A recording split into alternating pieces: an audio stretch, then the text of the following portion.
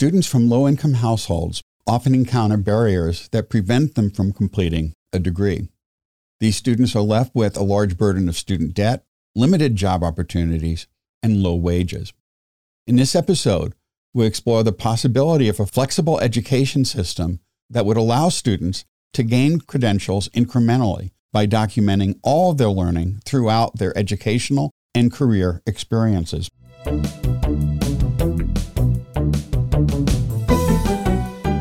Thanks for joining us for T for Teaching, an informal discussion of innovative and effective practices in teaching and learning. This podcast series is hosted by John Kane, an economist, and Rebecca Mushtare, the graphic designer, and features guests doing important research and advocacy work to make higher education more inclusive and supportive of all learners.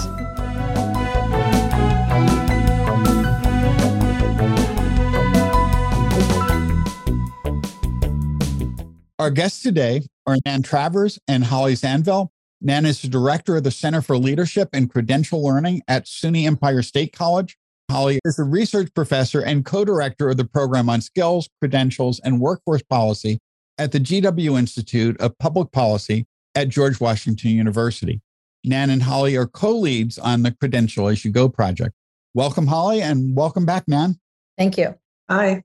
Today's teas are, Holly, are you drinking tea? I am. Green tea with lemon. Perfect. How about you, Nan? I'm actually drinking a plain seltzer. That's a good choice. It's a good choice. And I am drinking Irish breakfast tea again. I'm back to the supreme English breakfast again, John. We've invited you both here to talk about the Credential As You Go project. How did your collaboration on this project begin? Well, let me start, if that's all right. I think about this as several trains actually converging in a train station. First, there was the Prior Learning Assessment Train, or PLA, which is really addressing the growing importance of recognizing learning acquired through prior coursework or through work, military, travel, and other non-classroom venues. But at the same time, and this is many years ago, there was a national effort around reverse transfer to recognize significant learning equivalent to the associate degree that occurs when a community college student transfers to a university without acquiring the associate degree when they were at the community college. But they do acquire that learning once they're en route to the baccalaureate at the university. So there were many efforts underway to develop mechanisms that would enable folks to award the associate degree to those community college students who transferred in many, many states around the U.S. And I was actually at the Lumina Foundation then as strategy director, working with several foundations to help fund this type of work. But really troubling in this work, as great as that was a lack of parity for students who started at the four-year institution. What about them? What about them when they acquired learning equivalent to an associate degree? What about fairness? The data were telling us that 50% or so of the students at community colleges and public four-year institutions leave before the baccalaureate. So those tea leaves, since we're speaking about tea, were really clear that higher education must recognize valuable learning, credential learning. So when I was at Lumina, we made a new grant then to SUNY Empire State College to explore the concept of a Credential As You Go approach for both community colleges and universities that would recognize that important learning that's acquired at the workplace as well, assess that and recognize that in an improved system overall. And that would pull on the importance of prior learning assessment. And it would also incorporate advances in technology that were really getting much more prevalent that would let us think about data systems that could automatically determine when you had completed all the requirements for a credential. And Nan, luckily, was the PI at the effort that was working on that. And that's when we started to collaborate, particularly on this larger Credential As You Go concept, and implement a rapid prototyping to really try this out. So in addition to that, we also had some other projects that were going on at that time. Holly was also the strategy director at Lumina Foundation, in which we were looking at some different frameworks for being able to assess student learning, as well as really connecting the different kinds of competencies and credentials. And so with that work, we were also working with the Corporation for a Skilled Workforce, Larry Good, who is the third co-lead on this project. So we've really been trying to think about how to bring together all of this work over the years that really works to being able to identify learners' knowledge and skills and being able to credential that regardless of the learning source. So the basic problem is we have this pipeline where students go into colleges and don't finish, and they end up with these very high burdens of debt that make it really hard for them to make progress in their careers and so forth. And so the goal then, as I understand it, is to tie all the learning that students have done together into some type of pathway that will allow them to progress forward, both prior learning that they've done on the job and in their everyday experiences, as well as any additional training they require through formal college and micro-credentials. Is that a good summary of the goal of this program? Yes, John, it is a good summary of it. What we really want to make sure is that learners are not left with learning on the table where they have to walk away from it and not be recognized for what they know and they can do. With the current higher ed system, we have a 4-tiered degree system that we are basing everything on. But many learners actually come, they get the kinds of competencies or knowledge and skills that they need. They go to work, they gain more knowledge and skills in the workplace, and many of them go unrecognized. The data is pretty clear on this, that a little more than 50% of the adult population in this country do not have a college degree, and 1/3 of those have some college and no degree. So what we see is that we have a very large number of people who have learning that could apply to a college level credential, but are not being recognized. And so we really have to be rethinking the system so that we can meet the needs of our adult population across the country. And one last point I would add is that in the middle of all this flux over the last 10, 20 years, workforce demands have changed. And the workforce demands are changing such that degrees are not required, particularly in this climate now, for all jobs. And that means that shorter term credentials that save some time and money, that enable individuals to enter the workforce and skill up over their entire lifetime. College is not just 4, 6, 8 years. It's going to be a lifetime of acquiring competencies and skills. It creates a situation where we need a different type of post-secondary system. We need a system that is made up of an array of different kinds of credentials, some short-term, some that stack toward degrees into pathways, and that there are many ways in which you acquire competencies and skills. So the employer side of the learner work ecosystem has become very, very important. And we're striving actually toward a transformation of the entire higher ed system. So micro-credentials have grown in popularity over the last decade, and this idea of stackable credentials. There's certainly a move in this direction. But why is there a need to go beyond just these more typical micro-credentials and typical degree pathways that we've had before? So you've talked about this need to do something a little more than that.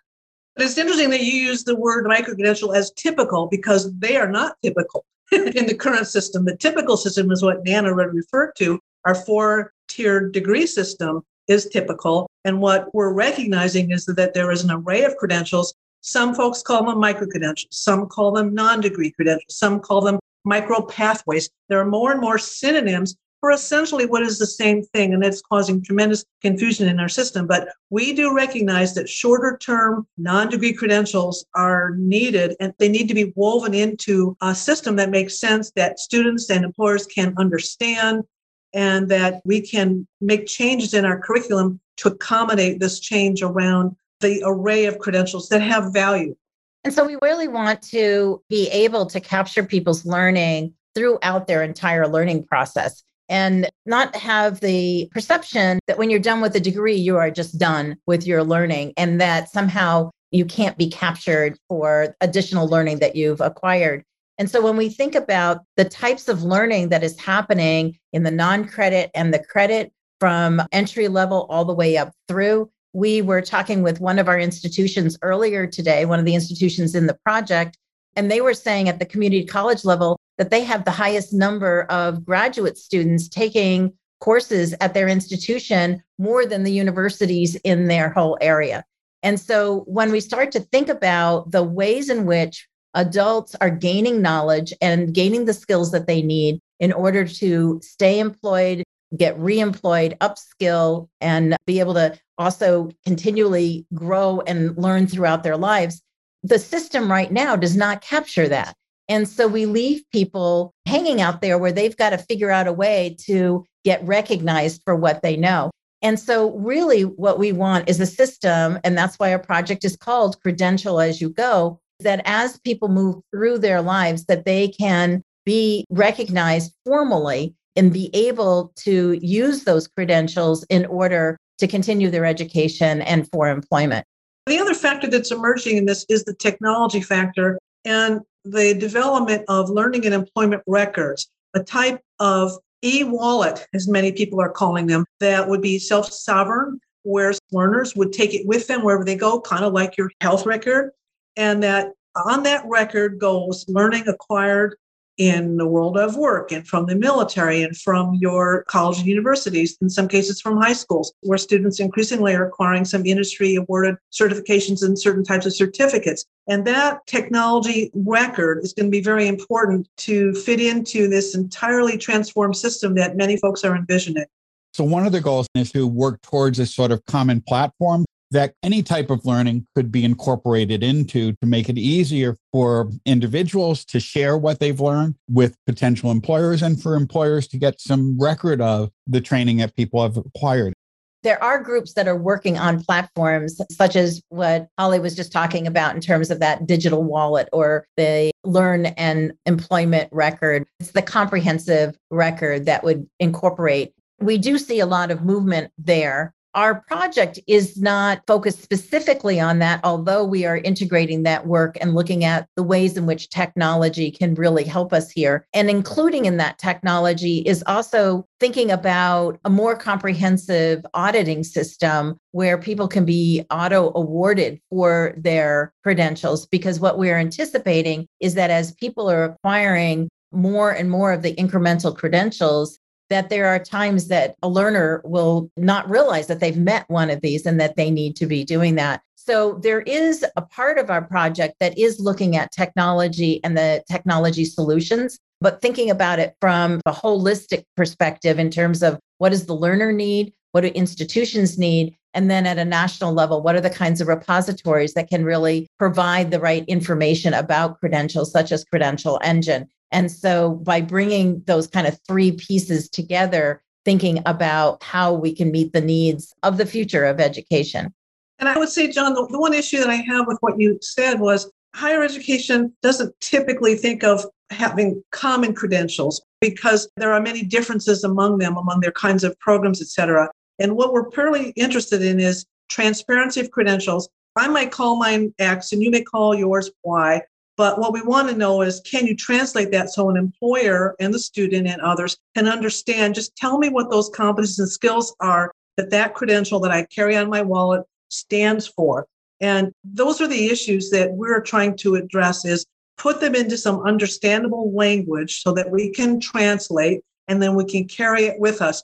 We don't think that there will ever be a common list of credentials, but they can be interoperable and they can be decoded so that we can understand what they are.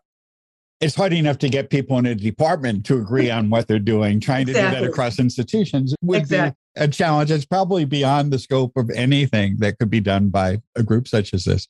But making more transparent the learning that people have received so that it could be shared more easily sounds like a really wonderful thing to be doing. The conversation is really interesting to me based on the discipline that I'm in, because I'm in design and in kind of a coding side of design. So this is not radical to me at all. This is why it seems typical. But when we look at all of higher ed, it seems quite radical. But in the area that I'm in, boot camps are really common ways of demonstrating knowledge about certain kinds of coding skills, or portfolios are good ways of representing design skills that are these transferable kind of credential-like things that you can show somebody and people understand what they need. Yes. And some disciplines really do lend themselves to common standards because they're accredited by national, in some cases, international organizations. So nursing and cybersecurity, and there are several other professions. Many of the IT professions are guided by common competency standards. And the faculty in those disciplines, they're not troubled, just like you're not so much, Rebecca. On the other hand, many of the liberal arts faculty do approach their disciplines as very unique. And so we have got to accommodate the largesse of the post-secondary system. And the ask is just tell us what competence and skills your credential stands for and let everyone else figure it out. I'm really curious about how you see this project improving equity for students. You've hinted at some of these ideas as we've been talking, but I'm wondering if you can underscore maybe some of these ideas. Nan maybe can add a few of the statistics that are so sobering, but I would say that Credential As You Go has a high priority on fairness, on equity in a higher ed system. And Nan's got the numbers in her head. She talked about it earlier today. So I'm going to let her explain why equity is at the top of our list. So the numbers are actually quite striking when we look at those with credentials and then those without credentials. And when we look at those that have been credentialed, around 78% of those with college degrees who are adults are white. And then the balance is divided across different racial and ethnicity groups. And when we start to look at that in terms of the proportion of those groups in our population, it becomes even more striking, because if we just look at the white population, only 33% of the population are white, and yet 78% have degrees. So we really have an unequal system here. We also did some analyses that looked within groups to get a sense of within any one group, where are the proportions falling in terms of people without credentials, some college and no degree, and then being college credentialed. The highest proportion of adult learners that have some college and no degree are our Black learners, and they are also carrying the highest debt load. At the same time, again, the proportion of those who are white are much higher in terms of college educated.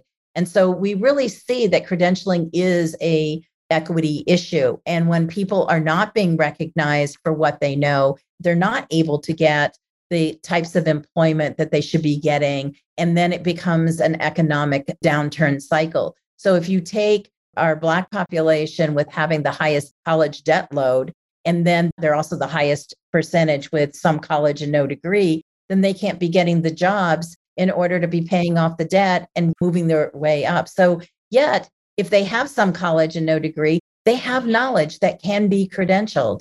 And so we really feel very strongly that credentialing is an equity issue. And by credentialing learning, as everybody is going through it, more people can be recognized for what they know and can do, and are able to get the jobs that are appropriate for the types of knowledge that they have. And many new job areas, I would add, are opening up that require approximately the equivalent of an associate degree, shorter and shorter term credentials around drone technology and sensor technology areas. But if we don't open up doors and enable folks to enter into those programs, they're not going to have access to good paying jobs. And in addition to the racial inequities, there are also some fairly significant ones by household income and also by first gen and continuing generation status, which is also very highly correlated with the racial gap. So we're seeing essentially that people who are privileged in society, or children from households that have more privilege, are likely to acquire more education and see relatively large increases in income, while households who are in the bottom of the income distribution end up falling further and further behind, because much of the growth in income inequality has been due to the rising skill premium associated with education and so forth. So this is a really important initiative that can do quite a bit to help clean that up, I think. And there's an important reason, as Nan raised, about why the graduate student numbers are growing at community colleges. So they put time and money into developing graduate degrees, baccalaureate degrees too, and then they can't find good jobs because they don't have a strong enough skill set. So they're going to go to a community college potentially, and that's where they're going to acquire skills needed in order to enter good jobs. So it's affecting everybody. Do you see this as a replacement for traditional college pathways, or an and or, both, all? So when we talk about incremental credentialing, we're not saying, just these smaller term credentials. What we're saying is that we need to credential people as they go through their learning. And so some of the credentials are degrees, some are certificates, some are diplomas, and some are micro-credentials, some are badges, some are these other kinds of terms that are coming up. But what we really are saying is, let's not just leave it to only a few ways of being recognized. Let's create a whole array. And so everybody is recognized along the way. But the degrees are part of the system. We're not planning to replace the degrees. What we want to do is add to the possibilities. So we are calling for a transformation of the higher system that recognizes the changing workplace demands, that recognizes the need for equity and opening up options. And actually, I like to think about this like going through the drive-through to get a burger. Invariably, I like a single burger. So I ask for the single burger, and usually the person on the other end says, well, don't you want the combo? And I say, no, I don't really want the combo. But increasingly, I've been thinking that the combo in a credentialing metaphor is very powerful, because a degree plus 2 badges plus maybe a certificate is going to maybe serve someone in better stead than the degree alone, or even the 2 badges alone. There's a growing number of researchers who, as students start acquiring this array of credentials and packing them together, who are trying to understand, is there more return on investment for people who get the combo? And I will contend that there probably will be, particularly over a lifetime, and that is the kind of system that we're moving to. So these additional credentials fill a gap for people who don't go through the traditional pathways. But can the use of stackable credentials also serve as an entryway into those degree programs for those who may not be able to afford full-time college at some stage of their life? Absolutely. And so some of the projects that are in the initiative, they are taking existing degrees and breaking them into smaller credentials that add up. And so that's one way. And some of the initial research out there isn't much research yet. And this project also has a whole research component to it. But the research is starting to show some tendency of a greater persistence and completion when people are being credentialed in these smaller pieces. And so we are seeing people progressing and going along. So that's why we hope to be able to document more of that trend. So the framework that we have actually has 6 different kinds of strategies that really interrelate. And the stackable is one of them, but we're also looking at the incremental credentials, being able to look at skilling and upskilling, specialization, thinking about transfer, thinking about working with employers, and also thinking about what we're calling retroactively awarding when people already have gained knowledge and skills and courses and being able to credential that. So the idea is some people will still just go through the traditional degree pathway, but what if they also could pick up additional credentials? So just as Holly was saying, there's the additional, that's the deluxe hamburger. But just in terms of thinking about right now, one thing is that we give people limited choices, but also what if we auto awarded as people were gaining this so that nobody was going without that? That also means that the incremental credential is also distributed more equally across, so that we don't have some groups getting it and some groups not, but that just everybody picks up as many different credentials as they can, because the more you can show and demonstrate and have that transparency about your knowledge and skills, the more viable you are for gaining additional employment or upskilling employment and continuing your education further.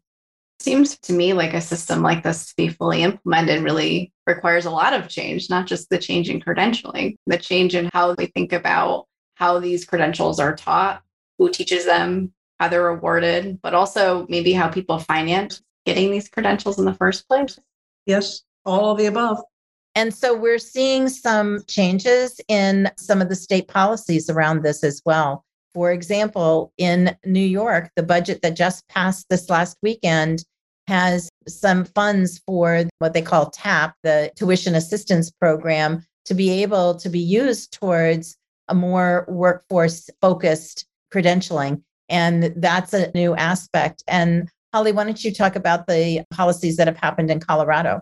Yes, and Colorado recently has provided enabling changes in statute that let the universities offer associate degrees, which previously they couldn't do. And that gets at that issue I raised when we first started the conversation around reverse transfer associate degrees. What about those students who started at a four-year institution? When they pass the milestone of a learning equivalent to an associate degree, can they receive an associate degree? Previously, they could not. They're at a university. The university doesn't offer an associate degree. Colorado's policy now will be permissive so that the universities that wish to offer the associate degree, or perhaps they'll call it something else, will recognize that learning. And we think that that will be very positive for students. Keep in mind, the majority of students work their way through school. They're not going full-time by and large. And we think that they'll find better work, part-time work, full-time work while they're going to school if they are credentialed well along the way. In addition to that, we are seeing other states as well really developing policy around prior learning assessment, around using military credits, finding different ways to enable the adult learner to return to higher education and recognizing the kinds of knowledge that they already have, which is reducing the cost of their education. Traditional degree programs are often fairly rigid in the structure, and that may not meet the needs of employers or the needs of the individuals. And it seems like the system would provide a lot more flexibility for students to create customized paths that are appropriate for their own goals. Yes. And the higher ed institutions, the programs are being pushed because of workplace demands to establish stronger partnerships with employers, particularly in their local areas, in order to improve their programs. And this means weaving in industry awarded certifications where they may blend well with the curriculum of the degree program to provide more apprenticeships, more internships, more work and learn, to recognize learning that maybe that part-time person is learning while they're working. So there's a tremendous pressure on the faculty in order to make a lot of these changes that would really truly transform our system into a real learn and work ecosystem. The advisory board for this project is quite large in scope and varied in nature. Can you talk a little bit about how the membership was selected and really the kind of buy-in that you're having from this project? When we first got going, we talked a lot about the big lift this will be just to bring awareness to the field about the reasons for this kind of transformative change, essentially. And so we knew we would need to work with influencers and we would need to cast the net broadly. So we decided, as difficult it is to set up a large advisory board, that we should go large. And we now have 114 members. And frankly, we're in the process of trying to invite maybe another 15 or 20. And what we did was establish the stakeholder groups that make up the Learn and Work ecosystem so we could guide who we would select to join the advisory board. And we came up with about a dozen stakeholder groups in the broad Learn and Work ecosystem. There are the accrediting and the standards organizations. There's industry, the data and learning management industry, the foundations, the philanthropy group, the government and quasi-governmental groups, the higher ed institutions, international organizations, because much of this activity is going on internationally, not only in the US. So when we came up with this dozen or so group, we thought, okay, who fits into those? And we sent out invitations and we explained what we were all about. We didn't know what the response would be. And I don't think there was anybody that turned us down. And we were surprised by this and gratified by this. So we have a large group and it is growing. We meet regularly to seek guidance from the advisory. We have some work groups going. And this group is going to be very important as this continues in the future to build awareness for and to help us influence many types of groups about the importance of this work. The other thing to note here is, and Holly mentioned that we have work groups, by having a larger board, we are able to break into work groups and take on some of these critical issues and really start to think through them in a more detailed way. But on top of that, our advisory board meetings are not where we just ask them, what do you think about this? But we've actually been bringing in and having discussions around key issues, things like technology. Today, we actually had one where we had the 3 states that are in the project. There's 21 institutions across the 3 states that are part of this. And they were showcasing the kinds of things that are going on and really talking about just the whole credentialing space within those institutions.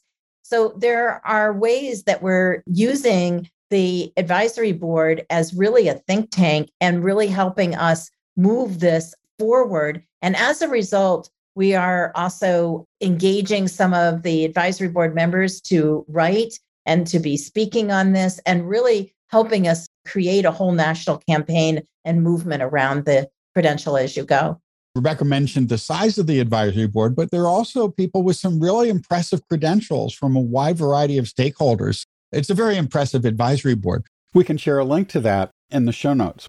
When we were developing the short bios, along with the photos that exist at our website that describes who is on the board, We told them that they would have a 100-word limit and no degrees in institutions where you graduated from on the list. We wanted to focus on what experiences do you have that you're bringing to the table. And that was a little new way of thinking about your bio, and folks really resonated well to that. Ties in very nicely with the project as well. Yes, exactly. This is a really ambitious project that's clearly taking a lot of time and effort on your part and the part of many people. Why is it so important that this work be done right now? I feel that this is really important.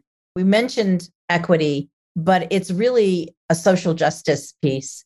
We're talking about how do we recognize people for what they know and can do in a formal way that can be recognized across the country or across the world. And when we think about that number of people, 36 to 40 million adults in this country that have some college and no degree, we have to recognize that the current system, which is an old system, it's an ancient system, isn't helping the society move forward. It helps some, but not everybody.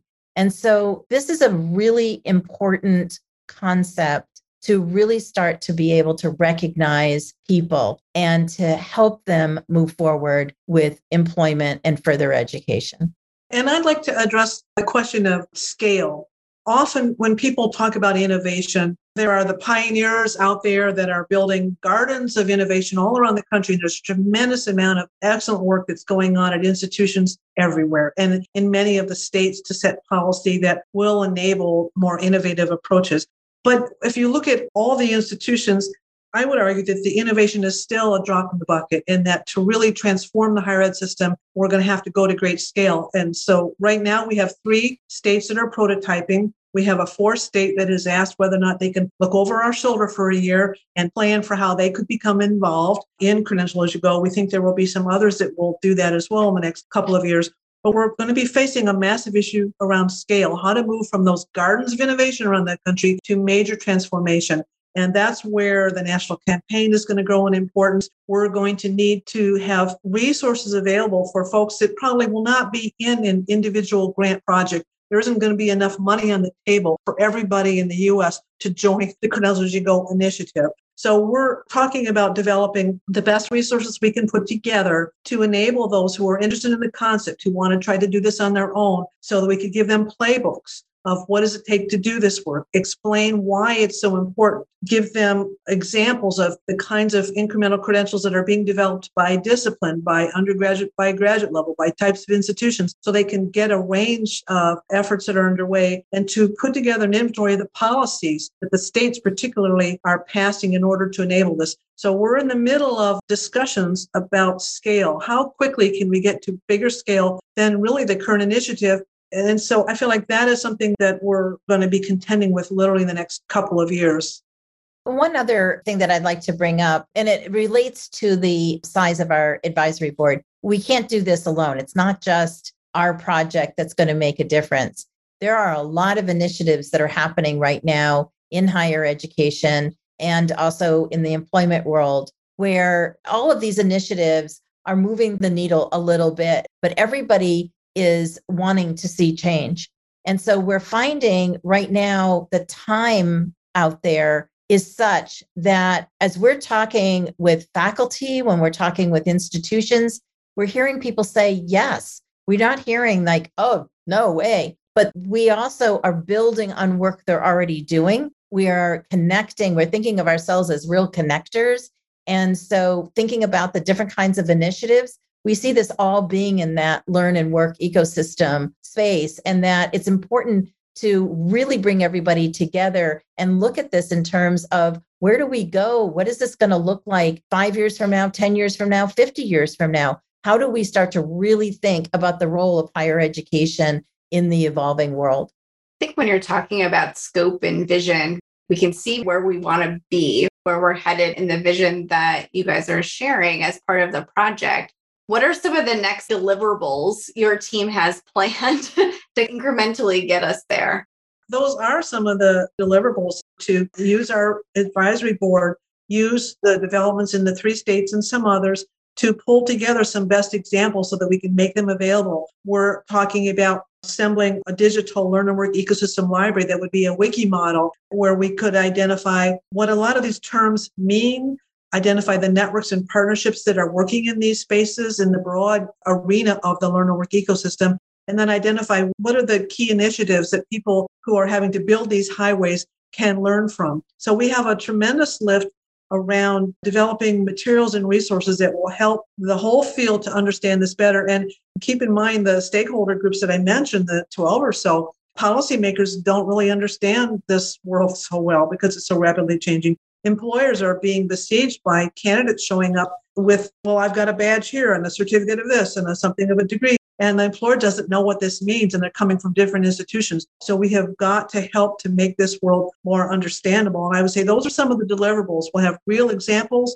We'll demonstrate that it can be done. The research component of Credential As You Go is very robust, and it will help determine whether or not the framework that Nan's team in New York developed for pilot testing holds up and can help institutions in order to design a better curriculum, and whether or not it ends up being fairer for all. We need answers to those questions. So these are the deliverables that we have in mind for the next few years.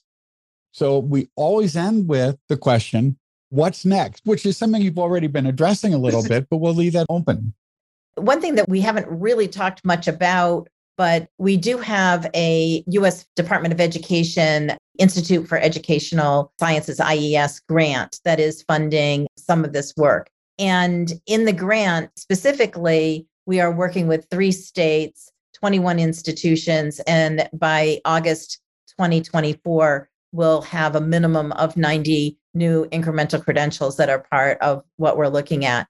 It is a research grant. And so, as Holly has already mentioned, we have extensive research that we are doing. It's got 2 priorities. One is looking at the feasibility. What does this really mean? How do we really see that this works? And the other is looking at student outcomes. And so we have a whole comparative analysis piece that is looking at student outcomes. And then the third leg of the grant is looking at this national campaign. How do we really help people with the messaging, helping all the stakeholders really understand what this is about and the value of it? And as a result, we're building out a website that will house a lot of tools and resources that will be available for people to use. The research will be there, a lot of messaging, all different kinds of things that we're building out. So those are some of the immediate things. But then what comes after that is we see this in a couple of different ways. One is adding on more states. And we even in the grant developed some strategies to, by the 3rd year of the grant, be able to start really helping others come along. And so when Holly mentioned the playbook, that's one of the ideas that we're developing. We're already developing the resources to go in that. But how do we leave kind of the footprint in such a way that others can just come along, that we don't have to have more grants, that this becomes really normalized? That's really what we're seeking, is that this is just the normal way we do business. And so adding on more people taking the results of some of the work. So as Holly mentioned, doing this inventory of policies, we really want to be able to then have some strategies for different states to be thinking about policies, looking at state systems. What are the things that need to be in place there? What are the things that need to be in place as an institution? So sort of the next level of goals is really to see about how to help scale this up, but in ways that can be adopted independent of a lot of support and help. I always kind of laugh about that this kind of work is you're working really hard to put yourself out of business. We're not in this to be hand-holding lots of institutions and systems and states, but rather really providing the resources and tools that are needed to expand the work across the country. And so I just think of 2 elements in the next steps. We're in the proof of concept now, and I think we're heading to go big. And we will need thousands of trains steaming across the nation, bringing these kinds of transformations to their systems, along with all of their different stakeholders. And I'm optimistic. I tend to be an optimistic person. It's not going to happen overnight, but a lot of this is underway. And this is the time coming out, hopefully, of COVID, all these workforce changes going on, students waking up that this is a very complicated system we're all living in, and that we need to be skilling up for our whole lifetime. these trains have converged, and we think that we're going to be going towards scale very soon. And that's, in my mind, what's next. Well, thanks so much for sharing some interesting ideas for all of us to consider and hopefully act on. And thank you for all your valuable work on this project. It can make a huge difference.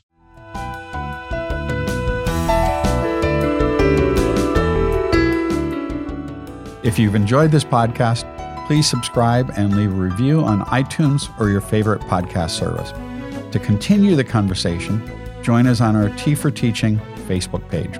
You can find show notes, transcripts, and other materials on teaforteaching.com. Music by Michael Gary Brewer.